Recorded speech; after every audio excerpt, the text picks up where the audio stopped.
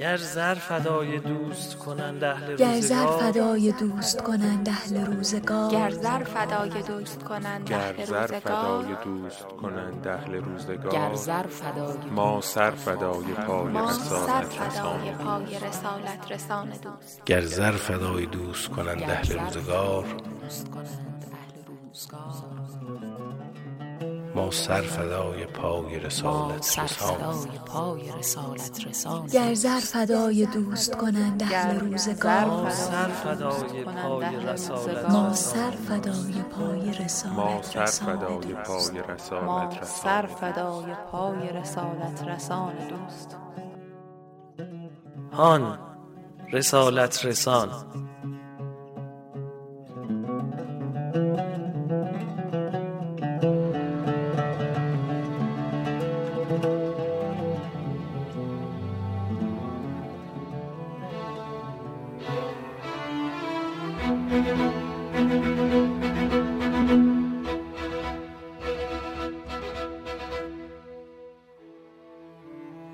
السلام علیک یا رحمت الله الواسع و یا باب نجات الامه.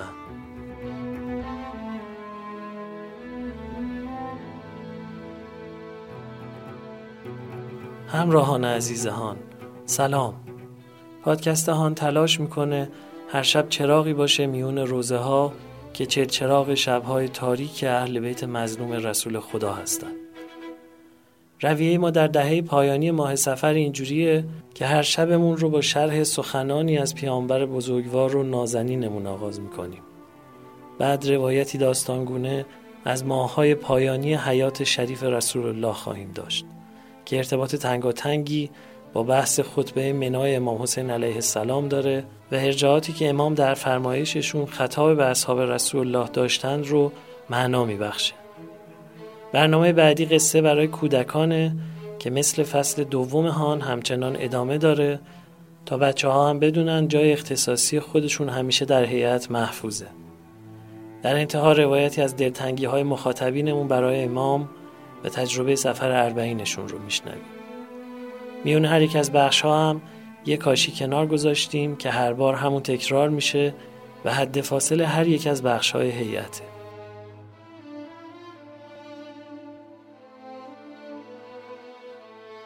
نوحه ای صبح دم یک دم مدم از میراث ارزشمند نوحه های نواحی بوشهر که در آواز ابوعطا خوانده شده کاشی اختصاصی امشب هیئت ماست.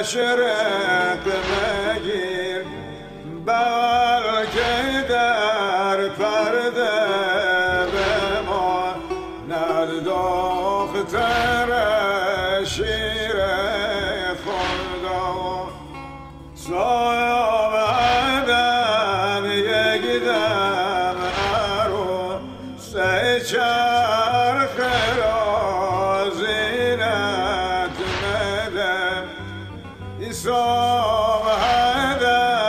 یک دم ارو سه چرخ را زینت مدم تا نبندد قاسم از خونه کف دستش. امام حسین از پیامبر نقل میکنن که پیغمبر میفرمودن من وقر ذا شیبة فی الاسلام آمنه الله عز وجل من فزع یوم القیامه.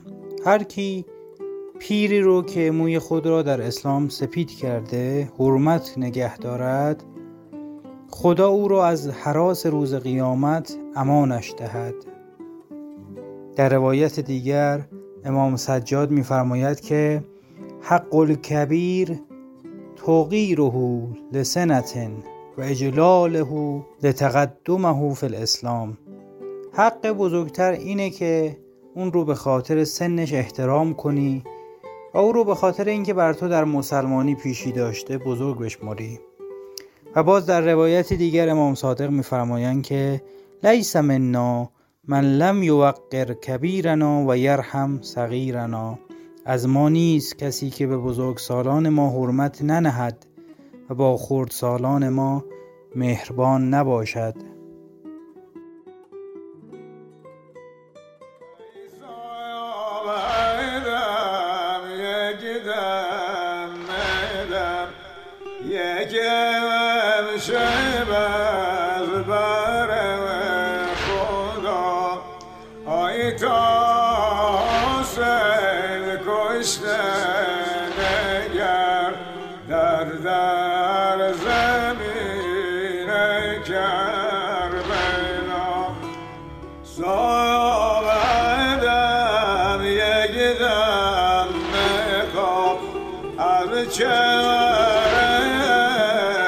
مشرق مگیر بلکه در پرده به ما ند دختر شیر خدا سایابدن یک دم ارو سه چرخ را زینت مدم سامدم یک دم ارو سه چرخ را زینت مدم تا نبندد قاسم از خونه کف دستش.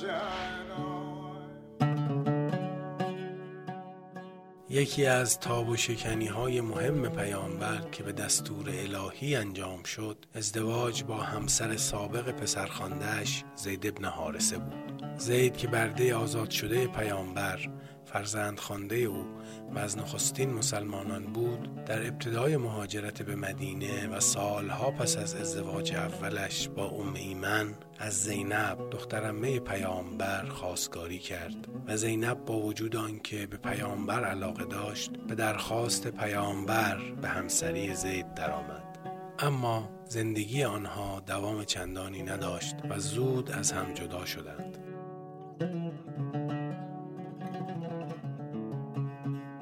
پیامبر پس از طلاق آنها با زینب ازدواج کرد تا نشان دهد به رغم سنن جاهلی فرزند خوانده در حکم فرزند و زن فرزند خوانده در حکم عروس نیست و می شود پس از طلاقش با او ازدواج کرد.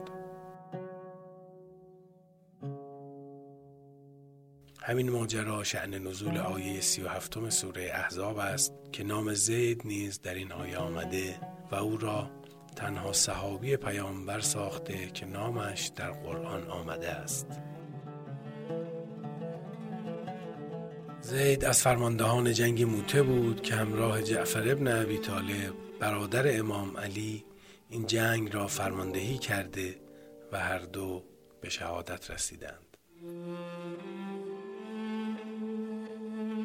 این جنگ در واکنش به شهید کردن فرستاده پیامبر به دست حاکم غسانی منطقه شام رخ داد. غسانیان گروهی از اعراب یمن بودند که پس از شکستن سد معروف باستانی یمن مجبور به مهاجرت شده و در محل کنونی سوریه و فلسطین ساکن شدند. آنها چون تابع امپراتوری روم بودند به تدریج مسیحی شده و مأمور حفاظت از مرزهای روم در مقابل ساسانیان و مسلمانان به شمار می رفتند. غسانیان مسیحی با کشتن فرستاده پیامبر که برخلاف رسوم و تعهدات مرسوم انسانی بود آغازگر جنگ و خشونت علیه مسلمانان شدند و جنگ موته در واکنش به این جنایات صورت گرفت.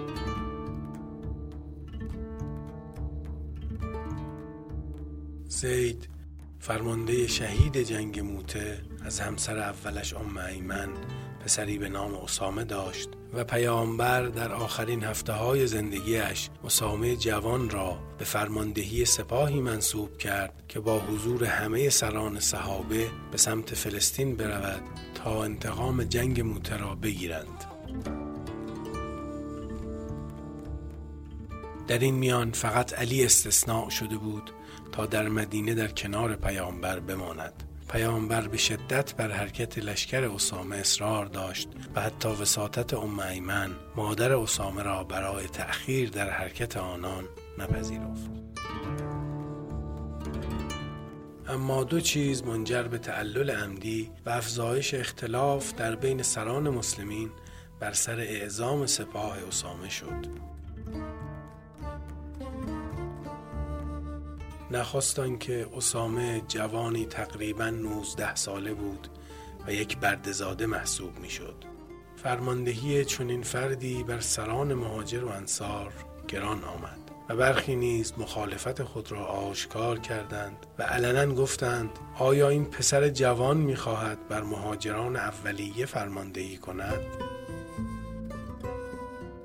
دومین دلیلی که سبب سستی سران مسلمین در اعزام سپاه اسامه شد، ظهور علائم بیماری در پیامبر بود. به نظر می رسد هشدارها و تذکرهای مکرر پیامبر در آخرین ماه‌های زندگی درباره نزدیک بودن زمان وفات ایشان و تأکید بر جانشینی و رهبری علی پس از ایشان موجب بروز نگرانی در میان برخی سران مهاجرین شده بود و می ترسیدند در غیاب آنها پیامبر از دنیا رفته و علی که به توصیه ایشان در مدینه مانده بود به راحتی اداره امور را در دست گیرد. این نگرانی ها سبب شد که حتی 2 تن از پدران همسران پیامبر از حضور در سپاه اسامه خودداری کرده و مخفیانه در مدینه باقی بمانند. پیامبر به صورت اتفاقی متوجه حضور آنان شده و خشمگین شد و چندین بار تکرار کرد که زودتر به سپاه اسامه بپیوندید. بهانه‌جویی ها برای جلوگیری از حرکت سپاه اسامه به قدری آشکار بوده که همه گزارشگران شیعه و سنی به آن اشاره کردند. پیامبر متخلفین از دستور پیوستن به سپاه اسامه را لعنت کرد. همه این عوامل در کنار تعداد کمتر سپاهیان اسامه سبب تردید برخی سران صحابه و نیز برخی مورخین درباره نیت اصلی اعزام سپاه اسامه بوده است. یکی از دلایل شکست مسلمانان در جنگ موته سپاه 3000 نفره آنان در برابر لشکر 100,000 نفره رومی ها بود. پیامبر در سال 9 پس از شنیدن شایعه حمله مجدد رومی ها با لشکر 30,000 نفری به سوی تبوک حرکت کرد. اما سپاه اسامه در خوشبینانه ترین حالت به اندازه نصف سپاه پیامبر در جنگ تبوک نیز نبود. همین شواهد بود که ظن وجود اهدافی غیر از انتقام موته را تقویت می کرد و قوی ترین آنها دور کردن مدعیان جانشینی از مدینه برای انتقال آرام قدرت به علی ابن ابی طالب بود.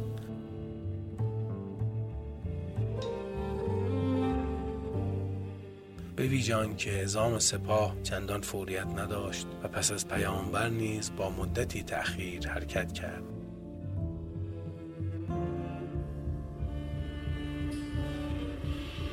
از همین رو اصرارهای پیاپی و شدید پیامبر بر حرکت سپاه حاکی از اهداف دیگری بود. اما مخالفت‌ها و درنگ‌ها به قدری زیاد شد که سپاه اسامه عملاً فلج شده و توان حرکت به سمت مرزهای غربی دنیای اسلام را از دست داد. پیامبر در اوج بیماری و ضعف که گویا از اواخر بهار سال 11 هجری با تب و سردرد ناگهانی آغاز شده بود، می‌کوشید سپاه اسامه به هر قیمتی حرکت کند، ولی شرایط مطابق میل وی پیش نرفت. میگویند وقتی نخستین بار احساس بیماری کرد، به همراه علی و گروهی از مردم به قبرستان بقیع رفت و ضمن سلام بر مردگان گفت که فتنه ها همچون شب تاریک پیاپی به سوی ما هجوم آورده. سپس گفت که جبرئیل هر سال 1 بار قرآن را بر من عرضه می کرد، ولی امسال 2 بار این کار را کرده و دلیل آن را فقط نزدیکی مرگ می دانم. سخنان پیامبر در قبرستان بقیع نشان واضحی از نگرانی او نسبت به اتفاقات جامعه بود. گویی شادی روزهای پس از فتح مکه کاملا رخت بربسته بود.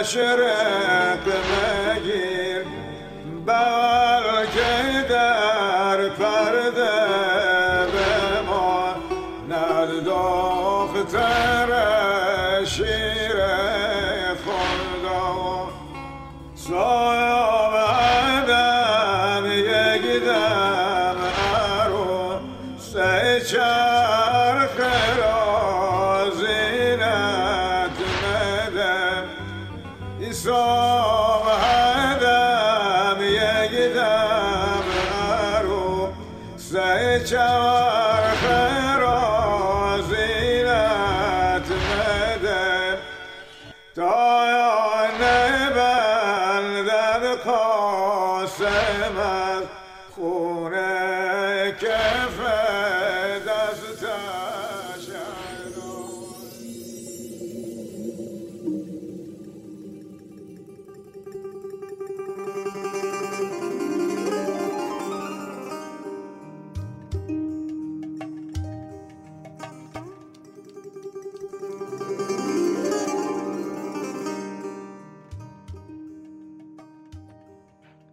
توی قریه ها زندگی میکنیم.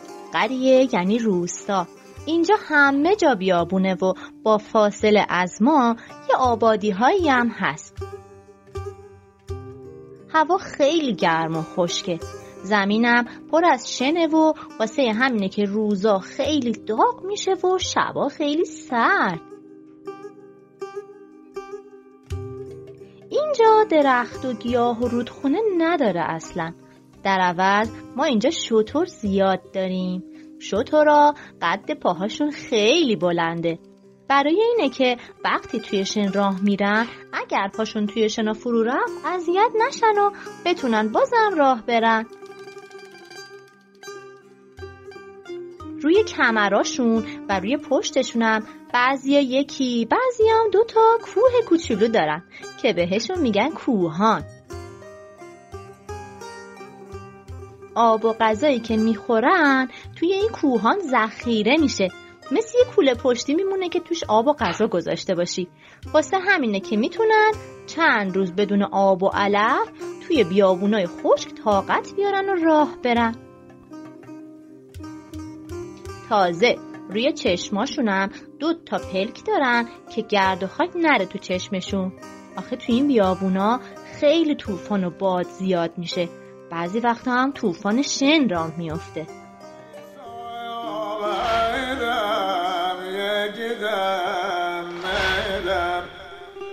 یکم شب از بر خدا آی تا حسین کشته نگر در زمین کربلا ساعدم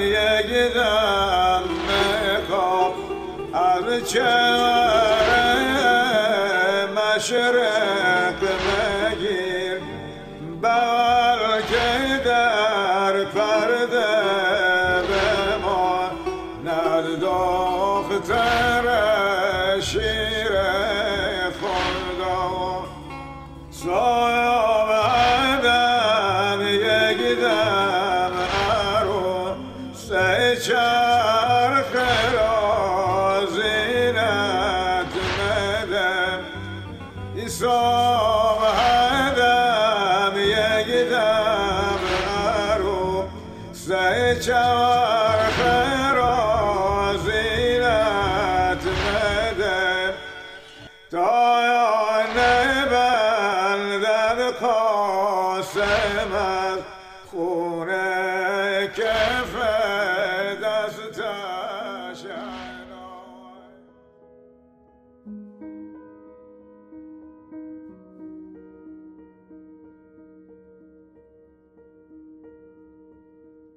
جزای آن که نگفتیم شکر روز وصال، شب فراق نخفتیم لاجرم ز خیال. کرونا باعث شده توفیق سفر اربعین و تجدید بیعت با امام و زیارت عباس علیه السلام از همون سلب بشه و بی اندازه دلتنگ بشیم. به حکم وصف العیش نصف العیش هر شب از زبان یکی از شما شنوندگان ماجرایی از تجربه سفر اربعین رو میشنویم. حدیث عشق چه حاجت که بر زبان آری، به آب دیده خونین نوشته صورت حال. سخن دراز کشیدیم و همچنان باقی است که ذکر دوست نیارد به هیچ گونه ملال.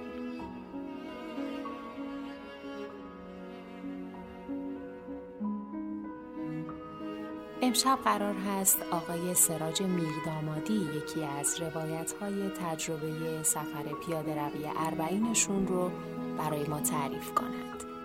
ایشون از رزمنده‌های جنگ تحمیلی بودند که چند سالیه به گفته خودشون راهی غربت غرب شدند.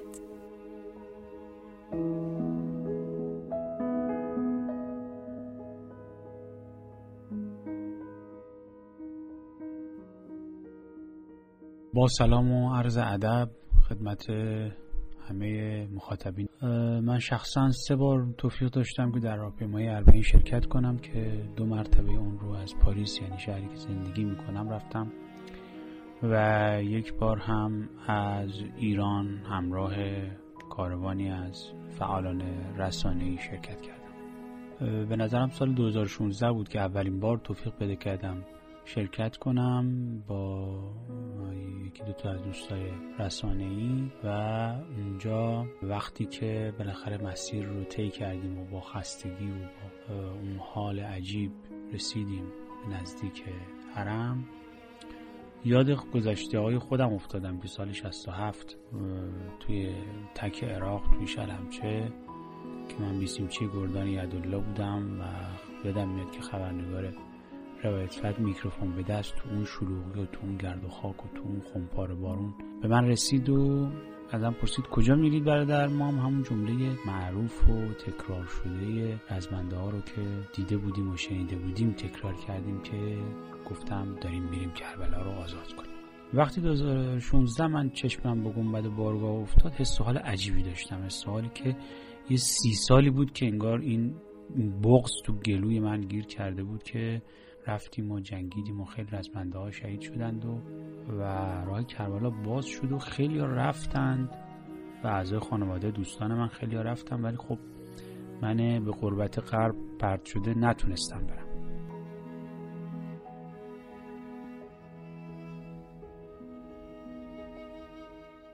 تا اینکه اون سال رفتم و همونطور که از باب القبله با گرد و خاک و خستگی و پادرد رسیدم. هم چشمم به گنبد بارگاه افتاد. نشستم و با حضرت حضرت عباس علیه السلام از ته دل درد دل کردم و سخن گفتم و حال خوشی داشتم. یادش بخیر، خیلی اون حالی که برام دیگه تکرار نمیشه. 40 سال 2019 هم به دعوت عتبه عباسی 3 نفر از روزنامه‌نگارای فرانسوی و بلژیکی رو به عنوان راهنما و مترجم با خودم بردم که اون هم سفر بسیار به یاد ماندنی بود. در اون سفر حالا منها اینکه یکی از خبرنگارا خبرنگار زن بود و کلا خبرنگار زن غربی رو بردن به عراق و اون محیط خب دشواری‌های زیادی داشت، ولی سفر خاطر انگیزی بود. به ویژه یکی از خبرنگارا که از بلژیک اومده بود که خودش استاد الهیات هم بود در اونجا، بنوا کانابوس، کتاب هم نوشته درباره داعش و در جنگ داعش هم خودش شرکت کرده بود و یک تقدیرنامه هم داشت که مرجعیت شیعه داده بود و خاطرات خیلی خوبی داشت از جنگ داعش که لشکریان شیعه بهش کمک کرده بودند و به ویژه شخصیت حضرت عباس روی این آقای بنوا کانابوس، استاد الهیات مسیحی در دانشگاه لوان بلژیک که خبرنگار هم بود. خیلی شخصیت حضرت عباس روی این فرد تأثیر گذاشته بود، مجذوب شخصیت حضرت عباس شده بود. امیدوارم که این ویروس منحوس از بین بره و دوباره بتونیم راهپیمایی 40 بشیم.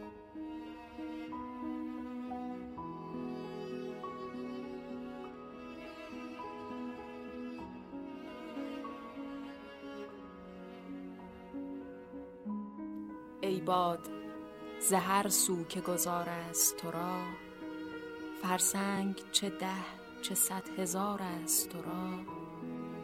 از بحر خدا به نزد یارم بگذر، گو دوست هنوز دوستدار است تو را.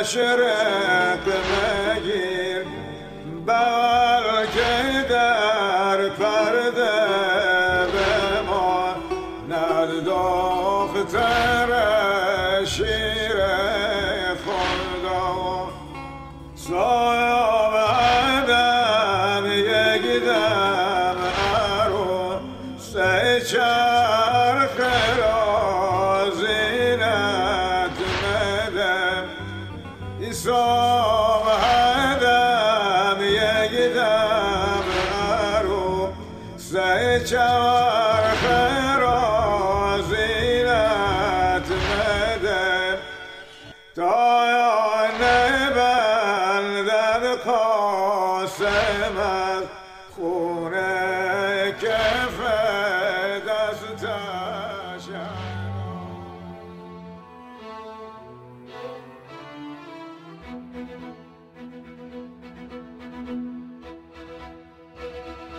ما هر شب منتشر خواهیم شد. تلاش میکنیم همون هیئتی باشه که هر شب میریم. تا اینجای کار بیش از 50,000 نفر به عضویت هیئت ما در اومدند و هر شب بیش از 20,000 نفر شنونده هان هستند. چه بهتر که هان رو به دوستان و بستگان خودتون هم توصیه کنید و اونها هم هر یک از گوشه‌ای به جمع ما بپیوندند. از راه صفحه هان در روبیکا، تلگرام و اینستاگرام و با یکی از پادگیرها مثل کست باکس، اپل پادکست، گوگل پادکست، انکر و اسپاتیفای پس از جستجوی عبارت هان ما رو بیابید و بشنوید. هان توسط گروه پادکست های همیشه در میان تهیه شده و شرکت دادگستر عصر نوین با نام تجاری های وب صاحب امتیازش هست.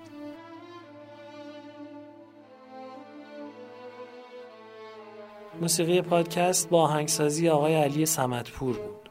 فرمایشات پیامبر رو با استناد به سخنان اهل بیت علیهم السلام آقای محمد حسن روحانی توضیح دادند. روایت داستانی از واپسین ماه‌های حیات شریف رسول الله رو دوست دانشمندم آقای علی اشرف فتحی مرقوم فرمودند که اون رو با صدای آقای محسن حاج کریمی شنیدید. خانم سمیرا خانزادی قصه خردسالان رو نقل گفتند و زحمت تهیه روایت 40 در دهه پایانی با خانم مطهره عدالتخواه بود و من محمد حسین بنکدار تهرانی به همراهی یارانم در گروه پادکست های همیشه در میان میزبان شما در فصل 2 و 3 پادکست هان هستم.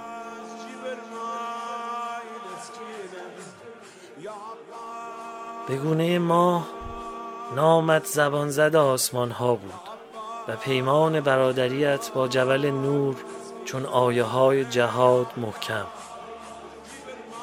تو آن راز رشیدی که روزی فرات بر لبت آورد و ساعتی بعد در باران متواتر پولاد بریده بریده افشا شدی و باد تو را با مشام خیمگاه در میان نهاد و انتظار در بهت کودکانه حرم طولانی شد. تو آن راز رشیدی که روزی فرات بر لبت آورد و کنار درک تو کوه از کمر شکست.